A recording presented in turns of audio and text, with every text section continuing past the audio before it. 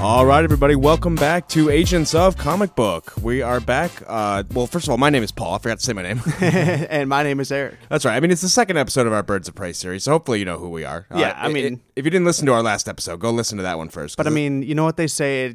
Every episode could be someone's first episode. It's true, but I mean, as part of a series, I would recommend going back one episode at least. Yeah, I don't know. I mean, I don't know why someone would jump in the middle of a series, but I mean, hey, welcome. You're a daring person. I respect your boldness to jump into the second episode. Be like, hey, listen, I mean, comic book fans are very adept at jumping in the middle of something, so I'll give them that. Yeah, I guess it's a true wild card move. Right, because I mean, you can jump right into like a random issue of Spider-Man and kind of pick up. I mean, you usually don't want to jump in the middle of an arc, but I mean, comic book fans can do it. We can pick up context clues. It's like some chaotic neutral. Right, exactly.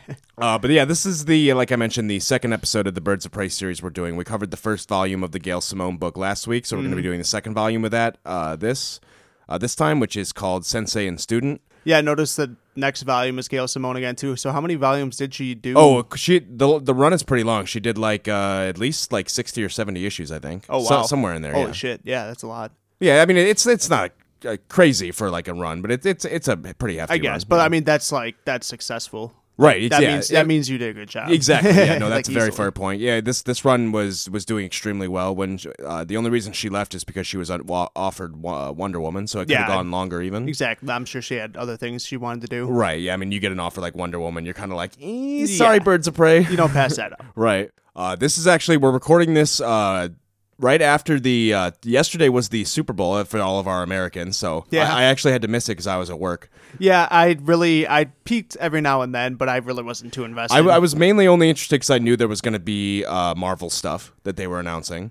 Yeah, I saw the only thing I saw was the Black Widow trailer, which looked pretty cool. Yeah, well, there's a couple things. I actually haven't watched the Black Widow trailer yet. I'm going to watch that once we're done recording here. I saw there was a Lock and Key one. I didn't see it. But I didn't know that either. I'm excited for. I heard it was good because we're going to be doing a Lock and Key series after this, so I'm definitely going to check that out. Yeah, I'm excited. But what I saw that was really cool was they had little snippets for the I keep calling it Captain America, but the Falcon and Winter Soldier show. Yeah. Which really should be called Captain America because he is Captain America now, which is bullshit. I know. I feel like it's just so ingrained with Chris Evans that like calling someone else it would just like. I feel like people would have forgiven the bait for the 1% of people who are too dumb to be confused by that. I feel like they would have suffered the bait and switch. Exactly. Like the only people that would get confused by it are people that don't really care or are fans of it. Yeah, but the thing is, I mean, I don't think they're expecting people to jump on with this show. I mean, I feel like if you're watching this show, you've seen like Endgame and shit. You know, you saw the ending, so I don't think anyone's gonna think old man Chris Evans is Captain America. Yeah, right.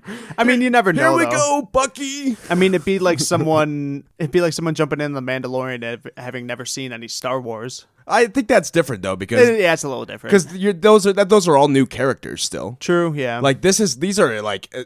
You can't have any more established than what it is. The way they're going to be jumping into this. Imagine this being your first show. Like, we live in the world of the Avengers. Baron Zemo, it's you. Bucky, you're from World War II. People are going to be like, what the fuck?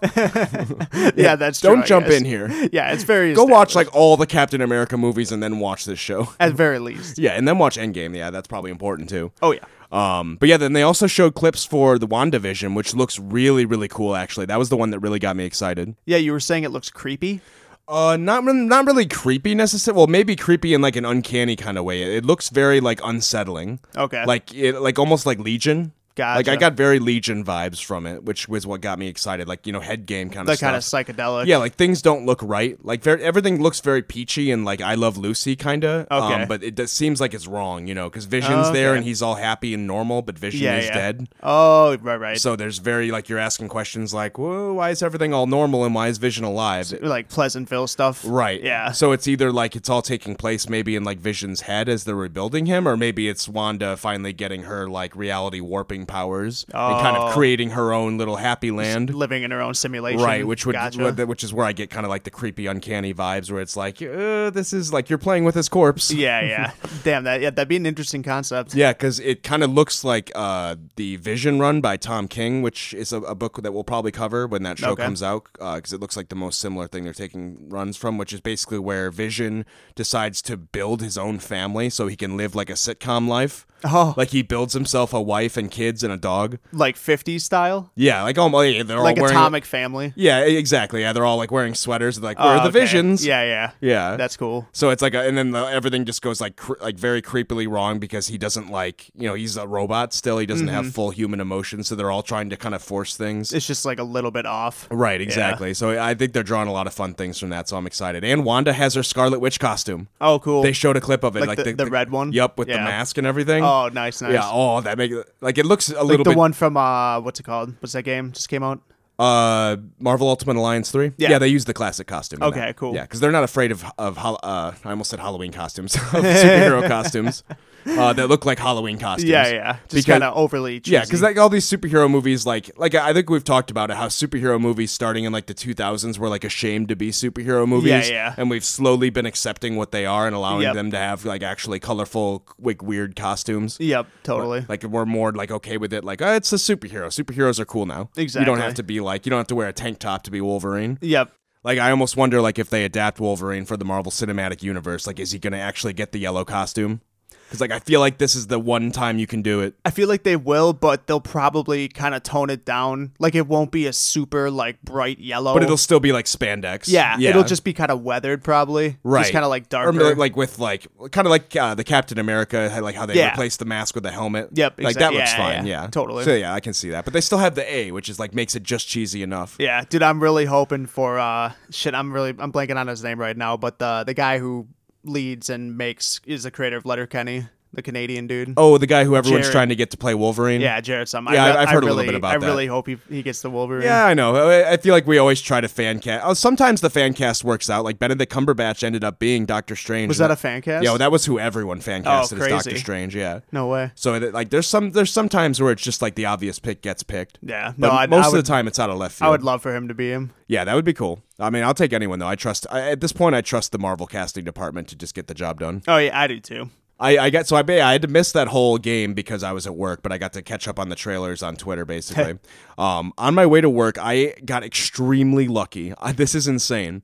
So I bring my tablet to work every day because I get where I work, I get a ton of time to read comics. That's how I read so much. Yeah. And so I bring my tablet to work every day. And as I was getting out of my car and walking into my car, I was like, oh, I forgot my tablet. Let me get it out of my car. Mm-hmm. And I turn around. And I shit you not, my tablet is on top of my car. After you had driven? I drove the whole way to work with my tablet on top of my car. My God, no way. Yes. I actually have a pretty similar story. One time, it was back like when I was still smoking cigarettes. I had put my like iPhone on like the bumper of my dad's like SUV because it was like kind of extended, but it had like a rubber case, and I like drove to the gas station and back home, and I was like looking for my phone everywhere, and like it had survived staying on the bumper. Yeah, that's crazy. But but on top of the car is more crazy because on the bumper, it's not getting wind resistance. Right. But on top of the car, that thing was in the wind. Well, the case that I have is kind of like a grippy. It's pretty heavy duty. It's more than that. It's got like a grippy kind of surface to it, with wedges and stuff in it. Oh, I see. So I feel like there wasn't a lot of resistance, like, like you can almost hold it like sideways and it won't slip. Like it's very slip resistant. That's crazy. So I got very lucky. That's insane. I've done that before too. I drove almost all the way home with a 12-pack of soda on top of my car too. Wait, what do you mean almost? Well, because I made it almost home and then I took one turn and it went flying off the top of my car and all the sodas went rolling everywhere and I had to get out and pick them up. Yeah, you made that part confusing. I got you. But I got almost all the way there because I remember I was driving home and like as I would go to stop signs and stuff, people would just start honking at me. Wait, like for the tablet?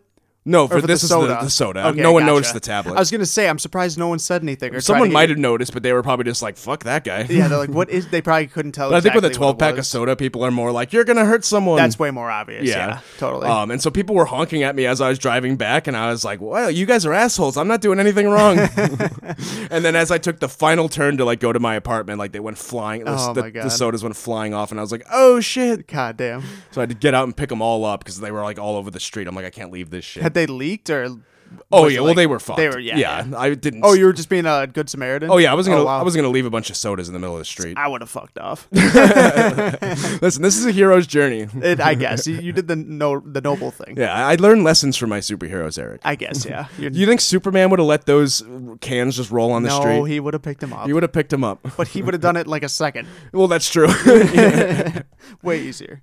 All right, but without further ado, we're going to be talking about Volume 2 of Birds of Prey coming up next, and then we're going to keep talking about that Birds of Prey TV show. Yep. Just until next week, because next week we can actually talk about the movie, which is what we've been building up to. Yeah, so this is the final week where we have to talk about that TV show. Very luckily. All right, so we're talking about Sensei and Student next.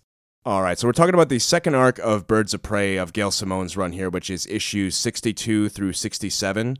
The arc is called Sensei and Student because it's mainly centered around the relationship between Dinah and Shiva, who we're actually just meeting. She's been mentioned at this point, but this is, I think, the first time we're meeting her in this run. Yeah, in appearance. Right, because we talked about her. That's Cass's mom, who raised her to basically be a weapon. She's the deadliest woman on Earth. Okay. Like, she can beat Batman easily in a fight. Like, she's extremely dangerous. We see Dinah's in Japan. She says that she's visiting like an old friend, like one of her mentors, like one of her father figures. Yeah. And she mentions like the other. She's like, oh, I actually have a few father figures in my life. Like she mentions like the JSA, mainly Ted. Wildcat is like a great friend of hers. Yeah, she's like, it's very unlike most superheroes. I have a ton of father figures. Right. And she calls out Batman too.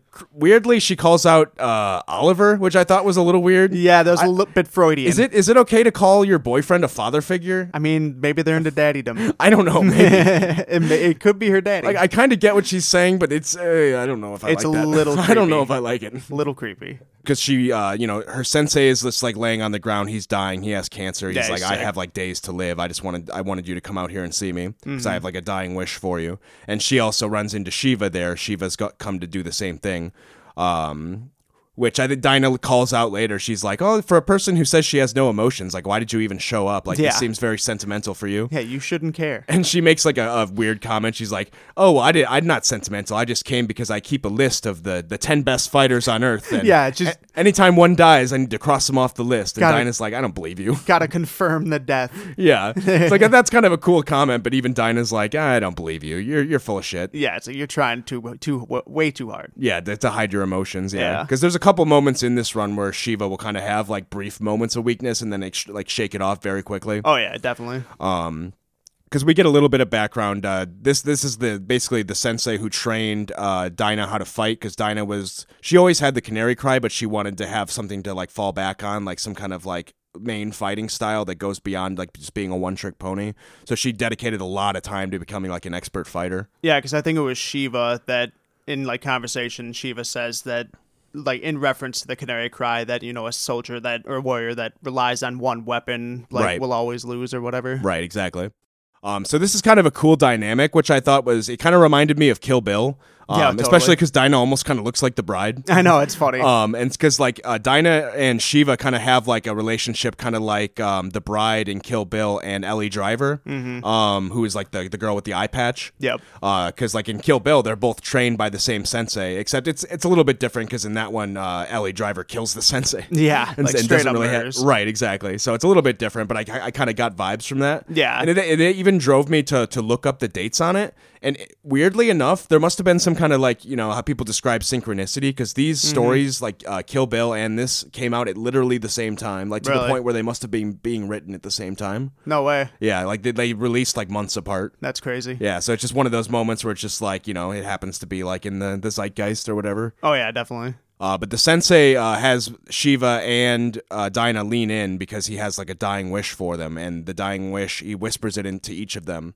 which when they meet later, they talk about what he said. Dinah says like, well, his dying wish was that I never arrest you, that I never like apprehend you, just let you be free. Yep. And Shiva's like, well, his dying wish for me is to never kill you. Yeah. So it's like, oh, he just wants them like not to fight. Like, about the same parallel. Right, because he knows that Dinah's not going to kill her anyway. He doesn't need to make that vow. Yeah. Yeah. But yeah, his final wish is basically for his two best students not to fight because he wants them both to live on and spread his teaching. Basically, I think is his main goal. Yeah, it's better fate than just to have one of them end up killing one or the other. Right, because I honestly, because I mean, the sensei does seem like a great guy. Like, he does care about Dinah, like, as almost like a father figure, but part of it does seem a little bit like he's mainly concerned with just passing on, like, what he knows. Oh, yeah, definitely. Because, like, he even mentions that he's like, I'm not going to die and, like, pass this on to nobody. Like, I need someone worthy to take this up and teach. Something. Right, exactly. Yeah. While this is going on, we get a scene which I really, really enjoyed back in Gotham, where Oracle is actually being like the girl in the chair for Batman. Like, she must like do this, like she doesn't just do Birds of Prey stuff, she also works with Batman still, which seems like a large plate.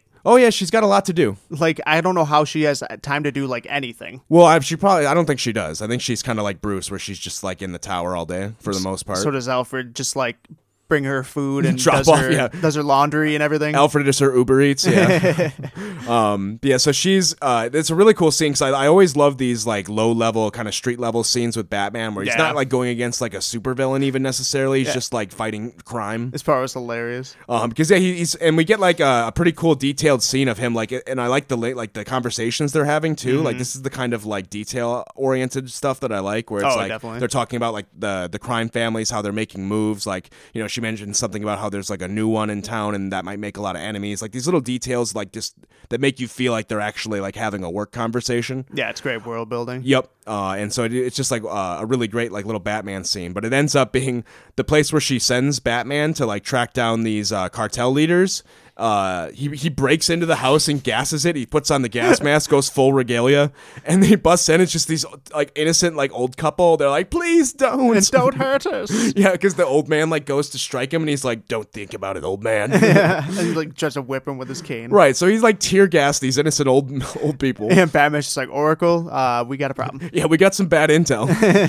And Oracle's like, wait, what the hell? Like, that's never happened before. Yeah, like that's a misstep. At first, I wondered if she like when the first time reading this, I wondered if she like did it on purpose, like if she's trying to like mislead him or something. But like this is legitimately something that happens to her a few times in this arc. Yeah, I chalked it up to her just being like overworked and just like making like dumb mistakes. Right, but we find out it keeps happening. Like, she is directing missions not just for Batman, but like later on for like Cass too, and like for some other people, and it keeps happening, which she finds very suspicious. Yep. Back in Japan, we have Dinah and Shiva are having the conversation about like, you know, what they're gonna do with like now that Sensei's dying, like what are their plans now? They actually end up accidentally getting in a fight because Shiva like doesn't take any shit from anybody, and these like gang members come up and start like, you know, like trying like talking to him, talking shit basically, and Shiva grabs one of them like by the hand and rips his finger off like effortlessly. No, she bites it off. Oh yeah, she does. Yeah, straight up just bites it off. Yeah, and he just like looks at it. He's like, holy shit! And then Shiva's like, well, how are you gonna shoot me with no trigger finger? Like, good luck with that.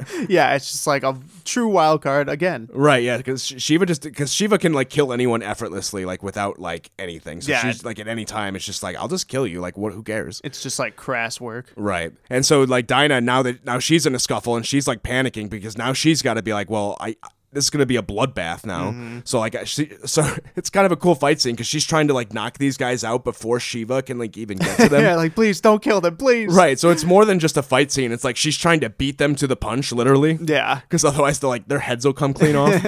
After the fight, Shiva seems to have kind of like a hunch that the person most likely responsible for this is going to be Cheshire, which is a DC villain who they're both familiar with. Yeah, this was new to me. Yeah, Cheshire, just to give a little bit of background, I believe is originally from the Teen Titans. If not, that's mainly where she is known from. Okay. Because she was in a relationship with Roy Harper, kind of like one of those villain-hero relationships, which kind of had like a symbolic meaning too, because Roy Harper has like a lot of problems with like drug addiction too. Okay. So like her being like the Lady of Poisons, like kind of had like its own little storytelling thing there. Gotcha. But yeah, those two ended up having a child. Who Dinah mentions it, she's the child's godmother. Dinah's very close with Roy Harper through Ollie. Yep. Through Green Arrow. So there's a little bit of background there. So Dinah, like when she finds out that Cheshire is the top suspect, she's like, oh shit, like this is going to be some business now. Because Cheshire, is, according to Dinah, is the second deadliest person on, like second deadliest assassin like working right now. Yeah, it seems like one I would not want to go against. Right. It's like basically just don't touch her at all. Right. It's not even combat. It's just literally like you could die from anything. Yeah. Yeah. Yeah, because there's a lot of crazy. I don't want to like get into spoils, but yeah, like she has so many things. Airborne poisons. Yep. Like you can eat anything you eat or drink, anything you touch. Cigars. Yeah, it's bad news. So Dinah has like a cool line where she's like, well, what do you do when you have to go after the second deadliest assassin in the world? Well, you recruit the number one deadliest assassin in the world to help you. Just one up it. Right. So they go to Cheshire's apartment, and Dinah literally like busts down the front door with a canary cry, and while she's sleeping, and Cheshire like jumps off the balcony to try to get away, but then Dinah and her have to like basically battle in the pool. Yeah, was it Ed Benes? Ed Benes. He had a field day with this one. Yeah, he must have been reading the script for this, and be like, "Oh yeah." Yeah, because when Cheshire like gets tackled out of bed into the pool, she's like wearing like basically just a half a nightgown. Yeah, those are not like pajamas. They're I don't not. know. It's just like a half of a sheet. It's like the least amount of clothing you could possibly wear and still call them pajamas. Exactly. And yeah, it's basically just a wet t-shirt. And so like this scene's intended to be kind of like a tongue-in-cheek kind of like, ooh, they're doing a cat fight in the pool. Like, everyone's watching. So it's meant to be part of the joke, but at the same time, Ed Benes has been drawing every scene like this. Oh, and it'll continue the whole run. So no matter any Ed Benes fight you're getting, it's always going to look like a pool fight, no matter what. So exactly. So they end up actually capturing Cheshire, and Shiva's like super impressed by that. She's like, wow, Dinah, like you're going up my list. Like that was pretty impressive. Like, damn. Yeah. And so they go to interrogate Cheshire, and Dinah's like, all right, well, I got to try to keep Shiva, like, back a little bit. I'm going to try to run this like the good cop. Yeah. And Cheshire kind of drops a bombshell on him saying, like, well, listen, I'm being framed for this. Like, I'm not the one who killed your sensei. Mm-hmm. I've been trying to kill my own target. Like, I'm out here on a job. Like, I'm looking for Senator Pullman. Like, I was on my way over to America, like, before you guys were about to knock down my door. Mm-hmm. And Dinah's like, Senator Pullman, like, what the hell? Like, so these two plots are, like, coming together all of a sudden. Yep. So Cheshire's kind of pitching the possibility, like, maybe this senator, like, is framing me for the job to get the three of us to all kill each other. And, like, we'll get to kind of the specifics of how the details of this work at the end, because a little bit of it spoils something. But one thing that kind of, the question I raised initially was, like, how could Senator Pullman know about, like, Dinah's relationship with, like, the sensei or, like, Japan or any of this? Yeah, it didn't make sense to me. It didn't make sense to me at first, but then Savant? I thought about it. Oh, more actually, not even Savant. It's mentioned earlier in this when Shiva and Black Canary are sitting and eating.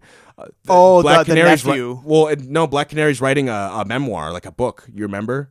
Oh, and Shiva's reading it, and she's like, "Oh, you're writing about yourself. Like, why are you sharing all your weaknesses with your enemy?" And Dinah's like, "Oh, I don't really see it that way. I'm just writing a book to share my life with people." So somehow they got a hold of that? I think the sensei must be mentioned in the book. So was it confirmed that they got a hold of that journal or whatever? No, but I think that if you're trying to think about it, like trying to figure out how could Senator Pullman get this information, it's called back to it literally in this issue. So I think you can draw that connection. Yeah, that makes Shiva sense. even mentions like you're giving your enemy your weaknesses. Yeah, so Shiva's calling it out like this book is a mistake. Okay. So that makes sense. Yeah, it does make sense. But we'll find out there's more to it towards the end. Mm-hmm. But yeah, back in Gotham, Barbara's situation is getting worse. Like we said, she keeps sending heroes to the wrong location, so people are kind of losing trust in her intel. Because after Cass goes to the wrong place, like even Cass questions her, and Oracle's like, Cass, you've never questioned me. Like you barely talk. Like this isn't like you. And she's like, well, you're never wrong. And Oracle's like, yeah, you're right. Like this is very weird. Like what's happening? Like something's not right here. So she goes to her computer, and it's funny. This was written in like 2005, but this is kind of like Gail Simone predicting Discord, because this reminded me like this is basically Oracle going to her Discord server because she's in like a voice chat with all these symbols that represent all the 6 people she's talking to. But these people don't share names. They just call themselves like blue, yellow, whatever. Yeah. They have cool like little logos. Yeah, so you don't see like, so they're all anonymous. So she's like asking them like, do you guys know what might be happening? Like there's no way I've just got a virus. Like I'm way too careful for that. And one of them mentions like they actually had something like this happen to them. And it's presented almost like a horror story. Like we get like her point of view, like this hacker, and we only know it's a woman because we see her. She's on a computer like doing her thing, and all of a sudden these messages start popping up. Saying like I see you, and then it calls out her name. I can't remember her name now, but it says it on screen. Yeah, it's creepy. And she's like, well, no, it saw like my real name, like a name I'd never entered on that computer. Like I'm an anonymous hacker. I don't put any of my information on that system. Yeah. And it knew anyway. So Barbara's like, holy shit. And the person she's talking to on her Discord servers is like, well, if you have that virus, I would burn everything you have and start over. And so this freaks Barbara out. And the minute that she hears that information, all of her systems go out and she gets the same message. I see you, Barbara. I see you, Barbara. Just she's locked out. Yep. And it goes even farther than that. Like, she shuts everything down and she's like ready to go. Like, she wants to find like Batman and get help, figure out what's happening. Cause she's connected. Like, she can figure, like, if someone's trying to hack her system, she's got allies who can help her figure out what's going on. Yeah. She's got some people who know a little tech support. Right. Yeah. That's a little bit higher than level 1 tech support calling Batman. Yeah. I mean, it's a good start. Yeah. But she goes for the phone and actually reaches Tim Drake at the Batcave. And she's like, listen, I've been hacked. Like, something's going on. And then as she's talking, like, Tim Drake's voice like goes like, I see you, Barbara. I see you, Barbara. Yes. So he's hacked the phones too. Yep. So her call never went through. So she drops the phone. Like, she's like, I need to get away from technology. I need to physically get out of this building. Yeah, time to screw off. And so she rolls out of the building, and as she's leaving, this van pulls up with a bunch of guys in black suits. Yeah, the old black bag. Right, with all all the sunglasses, typical look. And they're like, you need to come with us. Like, you're wanted by you're under arrest by the U.S. government. And Barbara's like, this doesn't seem like how you arrest people. Like, this seems pretty shady. It seems like a kidnapping. You're right. This is much more of a kidnapping than an arrest. And they even try to like inject her with something, and they go up to her like, all right, Barbara, make a fist. And she's like, okay. And she makes a fist and punches him in the nuts. And then like she takes out like 5 of them. Eventually gets taken down though. And they're like, how the hell did she take out 5 people? You guys are idiots. Because they don't know she's Batgirl. Exactly. And so she gets taken, and we find out it's Senator Pullman who's abducting her. Senator Pullman has actually abducted like a dozen different people that he thinks is Oracle. That he thinks could likely be Oracle. Yeah, because we find out that Senator Pullman is actually working with Savant now. Yep. They've kind of pooled their resources. And Senator Pullman used Savant, Savant's like information and genius to figure out who the 10 most likely people to be Oracle might be. Yep. So Barbara herself isn't necessarily suspect number 1. She's just on the list. Yeah, exactly. One of the people they pull in is literally Velma, by the way. I don't know if you noticed that. Velma? Yeah, like Velma from Scooby-Doo. What? Yeah, like they're talking to her, and she like has the yellow sweater and the turtleneck and like the hair and the glasses. I was gonna say it looked weird, but I was like, "There's no way that's like." And she's like, "I'm not Oracle." That's so funny. I feel like Gail wanted her to say Jinkies, but that would have been too on the nose. But back in Japan, we're actually, back in the middle of the ocean, because Dinah and Cheshire and Shiva are on their way back to America because they are going to see Senator Pullman. Because that's their new target. They figured out where this trail leads. So they're kind of begrudgingly working with Cheshire, just being like, play it cool, like, we're trusting you for now.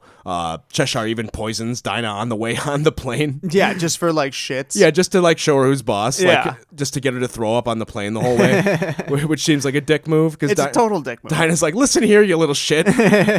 Like, I'd be pissed. Yeah, Dinah's like, if you do this again, I'm puking all over your face. That's exactly what I'd do. Right. Like, this is what you get. And on the plane, we actually get an interesting offer here, because Shiva is kind of like, throughout this whole situation, seems like she's growing like more respect for Dinah, like as a warrior. Yeah. And so she offers like Dinah, like, listen, if you want to, like, I don't have an apprentice anymore because Cass has abandoned me. Like my own daughter, like she's, Bruce's apprentice now. Yep. So like, if you want to be my apprentice, I'll pass on my teachings to you. I'll make you the deadliest person on earth. Yeah. And Dinah's like, let me sleep on that. Because Dinah's like, holy shit, like that's tempting as shit. Yeah, that's like a big opportunity. Right, but then at the same time, she is a killer. Yeah, you kind of got to have a bit of a murderous tendency to do that job. She would be like, here's how you chop someone's head off with your hand. How to get a clean cut through the neck. Yeah. And so, but at the same time, Dinah's wondering, like, could I just take what she teaches me and then reapply it? Yeah. And Shiva even says, like, what you do with my teaching's up to you. Like, yeah, exactly. You should just learn to learn. Yeah. And so, Dinah is just kind of like, she's letting the gears turn. She's going to think on it. Mm-hmm. But back in the prison where Oracle is locked up, she actually meets with Savant. Savant doesn't know for sure that she's Oracle, but I think he might suspect. Like, yeah. He gets Oracle vibes from her. Well, they've talked on the phone, too, so he might recognize a little bit of voice. Well, she disguises her voice when she calls people. That makes sense, I guess. But so he doesn't know her by her voice, but I think he still kind of suspects just based on personality and like demeanor. Like he kind of has a sense for that kind of thing. Yeah, because like when Barbara's in here, she just kind of stays quiet and like is asking for a lawyer and stuff, and like all the other people are like, "What's happening? Like I don't know what you want from me." So like she's the only one playing it cool with surprising composure. Yeah, right. so Savant's probably like, okay, this is pretty likely. Mm-hmm. And Savant's he reveals the only reason he's not happy about what's going on. He's even like, if Oracle's captured by Pullman, I think that's a waste. Like Oracle is like an adversary. Like, you deserve better. Right. It's almost like a Joker situation where it's like, you're a worthy hero. I want to be your villain. Yeah, it's a like cool that scene. Kind of thing. Yeah, totally. And it's like he says like the only reason he's even working with Pullman is because he's trying to get Creote out of jail to rescue his friend. So as soon as he gets what he wants, he's probably going to turn on Pullman anyway. Yeah. So he's telling her like, hey, if you want to go free, I'll help you right now. Yep. But then, I mean, Oracle doesn't want to play her cards yet either. Like I think Oracle still kind of thinks she can get out on her own, so she's not going to take this. But it's something to keep in the back pocket. Right, exactly. It's good last resort. Oh, yeah. Because her plan is pretty good, actually. She causes a scene which causes a guard to come in there. Like, she says, like, I'll tell you everything. Like, I have something to say. Yeah. And so the guard takes her over to Pullman, and then she's like, what? I didn't say anything. Like, this is bullshit. Like, and so the guard gets in trouble, and he's like, don't waste my time again. And the guard's like, what the fuck? And so the guard takes Barbara back to his cell and gets pissed and, like, gets in her face and, like, is about to beat her. Yep. And then she uses the opportunity to pickpocket him and take his phone. Mm-hmm. And when he leaves, she's able to use the phone and contact the clock tower. And she's expecting to contact Dinah and tell her, like, hey, what's going on? Like, but she actually gets Huntress, who just at that moment was breaking into the watchtower. Perfect timing. She's like, hello? What's up? She's like, Huntress? What, are you on my phone? Weird coincidence, right? And then she's like, well, I guess you're as good as any. Like, listen, I've been captured. I need help. Yeah. So Huntress makes her way over to the base to try to rescue Barbara. Dinah also at this point, I'm not sure quite how the timeline lines up, but Dinah, by the next issue, is already back in America.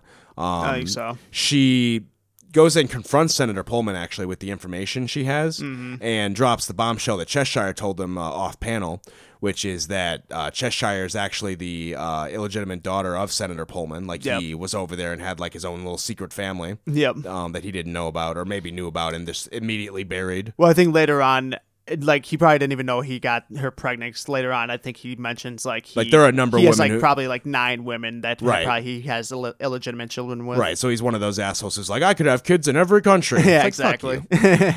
And so that's, I think, the main thing. Like, there's probably more, but this is the main bombshell I think that he's been nervous about this whole time. That, maybe that Savant was probably blackmailing him with, and that he was worried that Barbara was going to blackmail him with. Yeah. Because, like, your illegitimate daughter, like, for a senator being a supervillain is probably a pretty bad thing. It's a bad look. Yeah.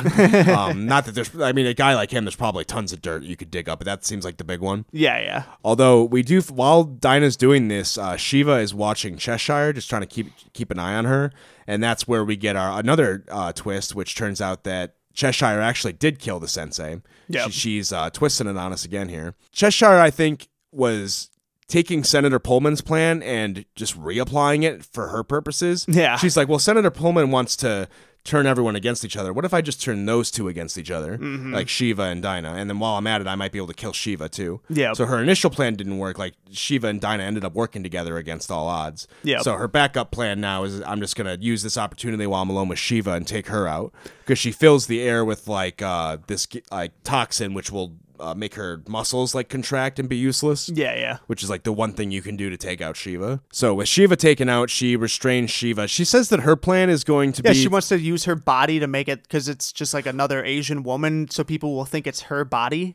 She's like, I'm gonna remove all the identifying traits from your body and then burn it. Yeah, but I'm like, I don't think that's gonna work unless you like take out all of her teeth. Yeah, like you'd have to like take off her teeth and like cut off, either burn or make sure her fingers. And if they notice all the teeth are missing, they're gonna be like, oh, this is a frame job. Yeah, someone wanted to make sure it couldn't be ID. Right, so this is not gonna work. What is she gonna do? Like toss in a Cheshire name tag? Like definitely Cheshire. It was Cheshire. Like, this isn't like the 20s. They're gonna get past this. Yeah, they're gonna look a little harder.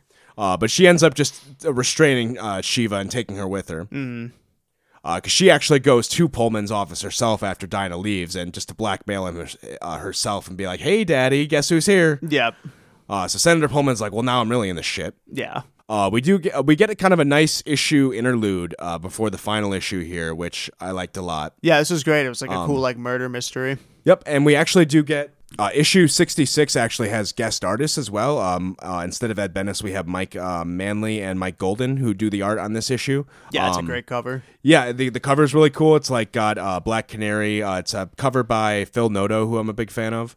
And this issue is going to be all about Black Canary's mother, who it's kind of been retconned since just because of the sliding timeline. Like originally that was just Black Canary, but now now there's the modern Black Canary and the old Black Canary. Yeah. So her mother is Dinah Drake, who is basically has the same powers as her, served in the Justice Society with the other old school heroes. Okay. So this whole issue is a flat because we see Dinah initially going through like an old lockbox of her mom's things. Yeah, it's her files. And we see like a case that she was on a long time ago, and we get a flashback. And I really like the art in this issue a lot too. It's very. It's almost like the kind of like a crime noir, almost like how the Mignola Hellboyish books kind of are, like a very like old school kind of look. Yeah, totally, and it kind of reminded me of Long Halloween too.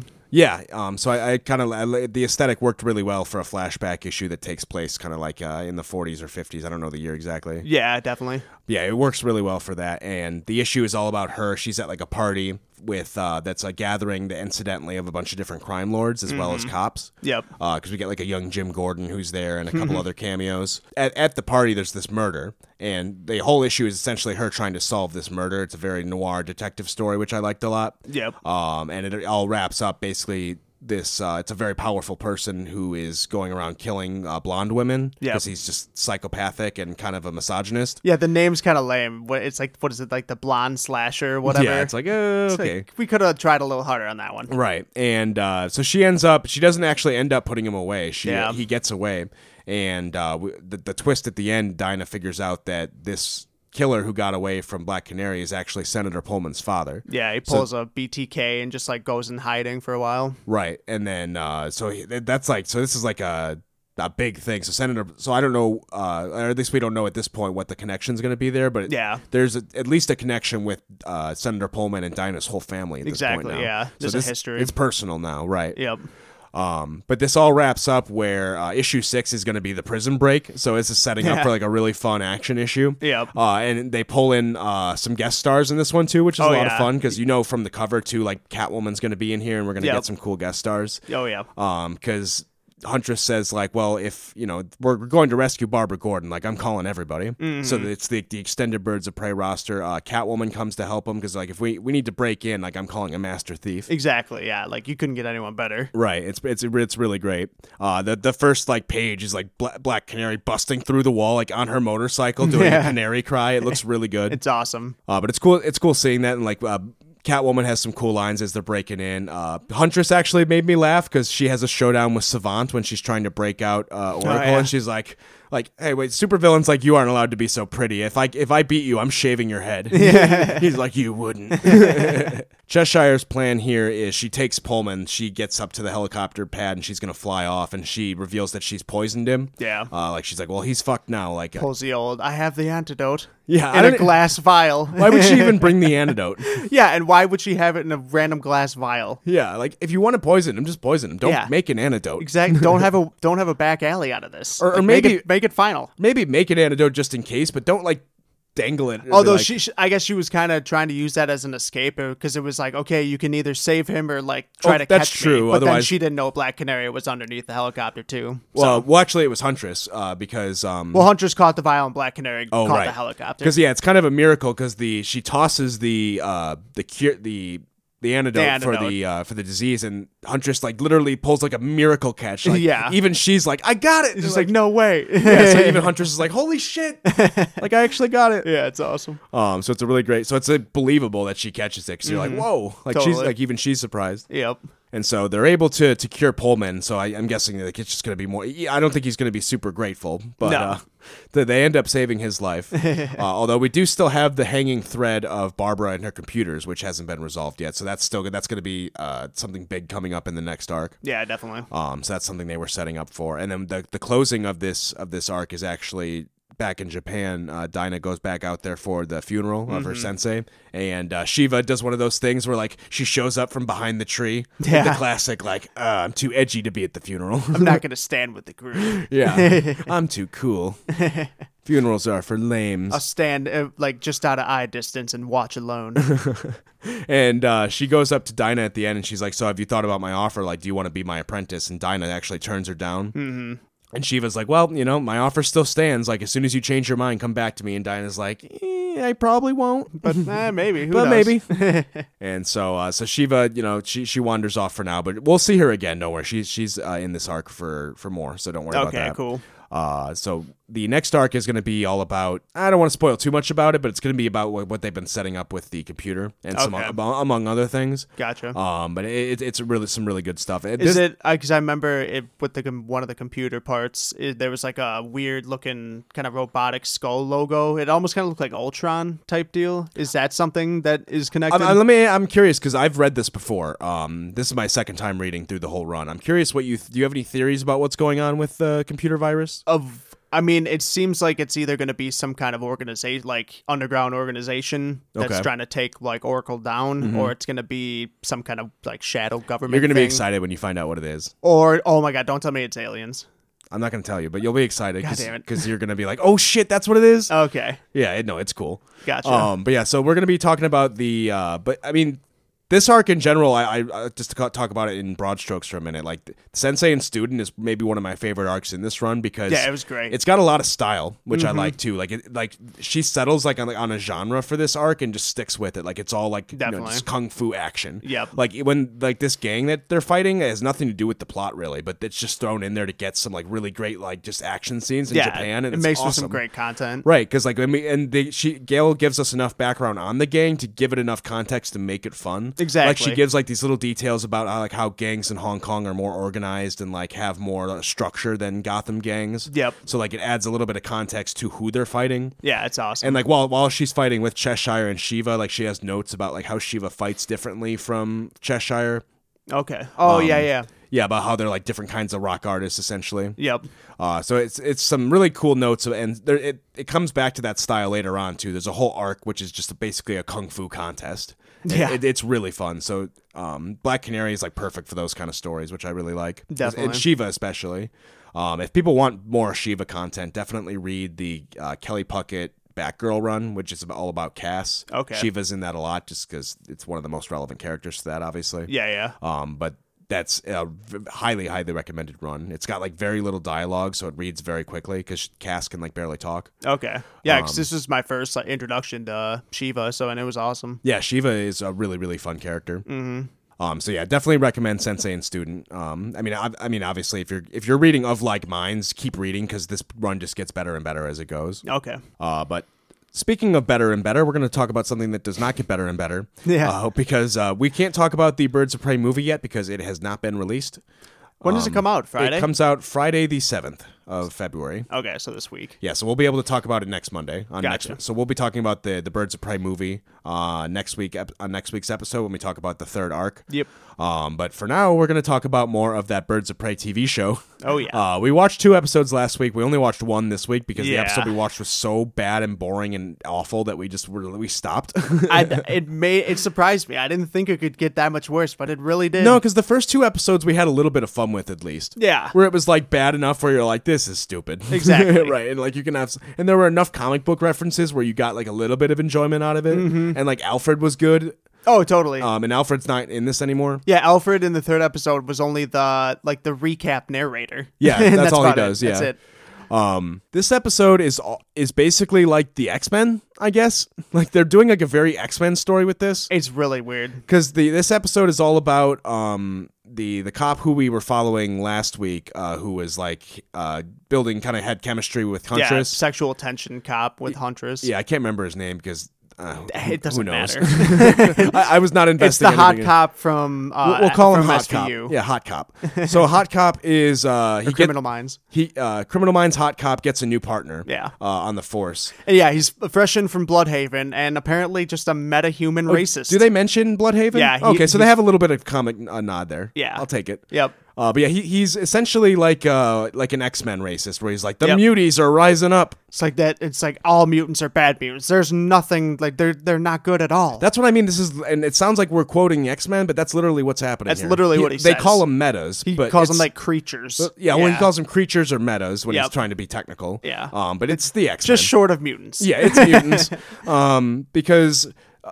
It's very, and this is played by Joe Flanagan. For fans of Stargate Atlantis, I recognized him instantly. Yep. He's the lead guy in Stargate Atlantis. Yeah, so that was interesting. Anyone else, any nerds who recognize that, you'll get a kick out of it because he's not in much.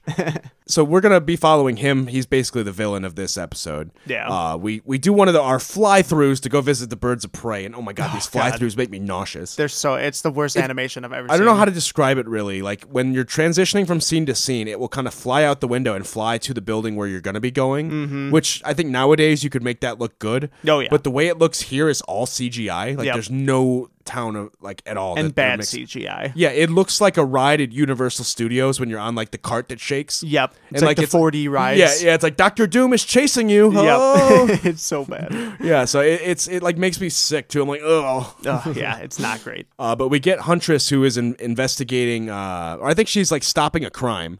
Well, there's all these murders that keep happening, and they're like really not supernatural, but just like weird circumstances. Right, so like it seems like they're metahumans. Yeah, like just people killed. with like an acid hole burned in their chest, or like they'll be burned, like frozen to death or something. Yeah. So so Huntress ends up going to this random bar that's like a club, and it ends up being just a bar club that's just full of metahumans. Yeah, I like to call it Charles Xavier's School for Gifted Youngsters. But it's not a school; it's straight up a bar. Charles Xavier's Bar for Gifted Youngsters. For gifted youngsters to get wasted. Come and get a drink. So yeah, and the bartender his name is Frost.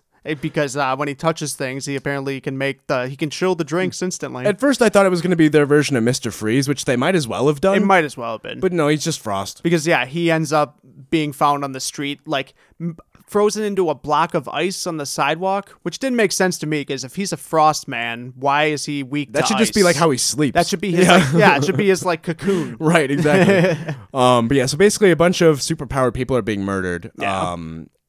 By their own powers.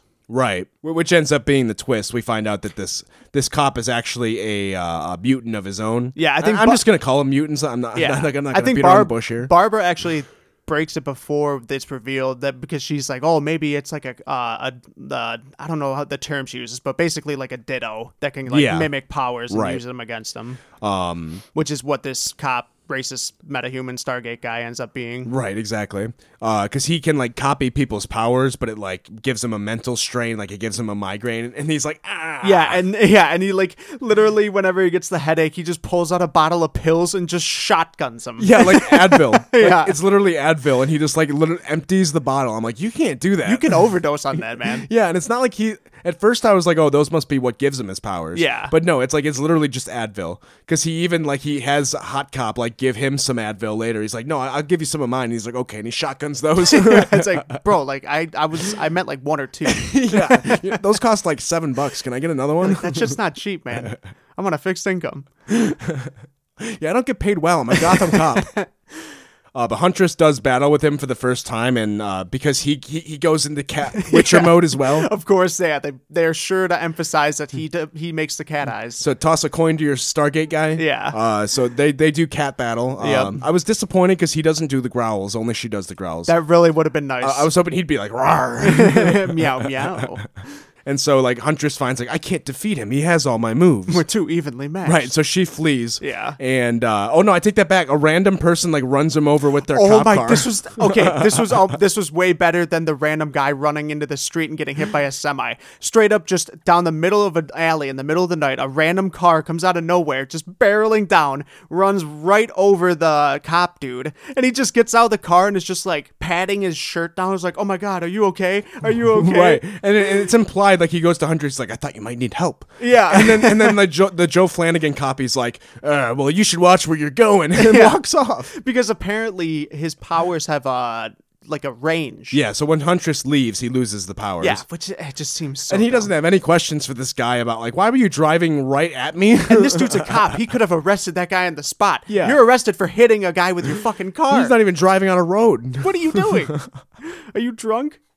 Another weird thing is because he's partners with Hot Cop, and he's trying to explain to Hot Cop his, like, worldview. Yeah. And what's an interesting tidbit that I thought was Hot Cop doesn't know who Batman is. Yeah, and he's apparently, like, the idea of metahumans is so surprising to him in Gotham City. Yeah, he, like, doesn't believe it. Yeah, and then Stargate Cop goes on to explain to him the story of Batman, which apparently Hot Cop has no idea You've about. never heard the fucking story of Batman? You live in Gotham City. You're a Gotham City cop. Never heard of Batman. It's ludicrous. Jim Gordon, like, works with Batman.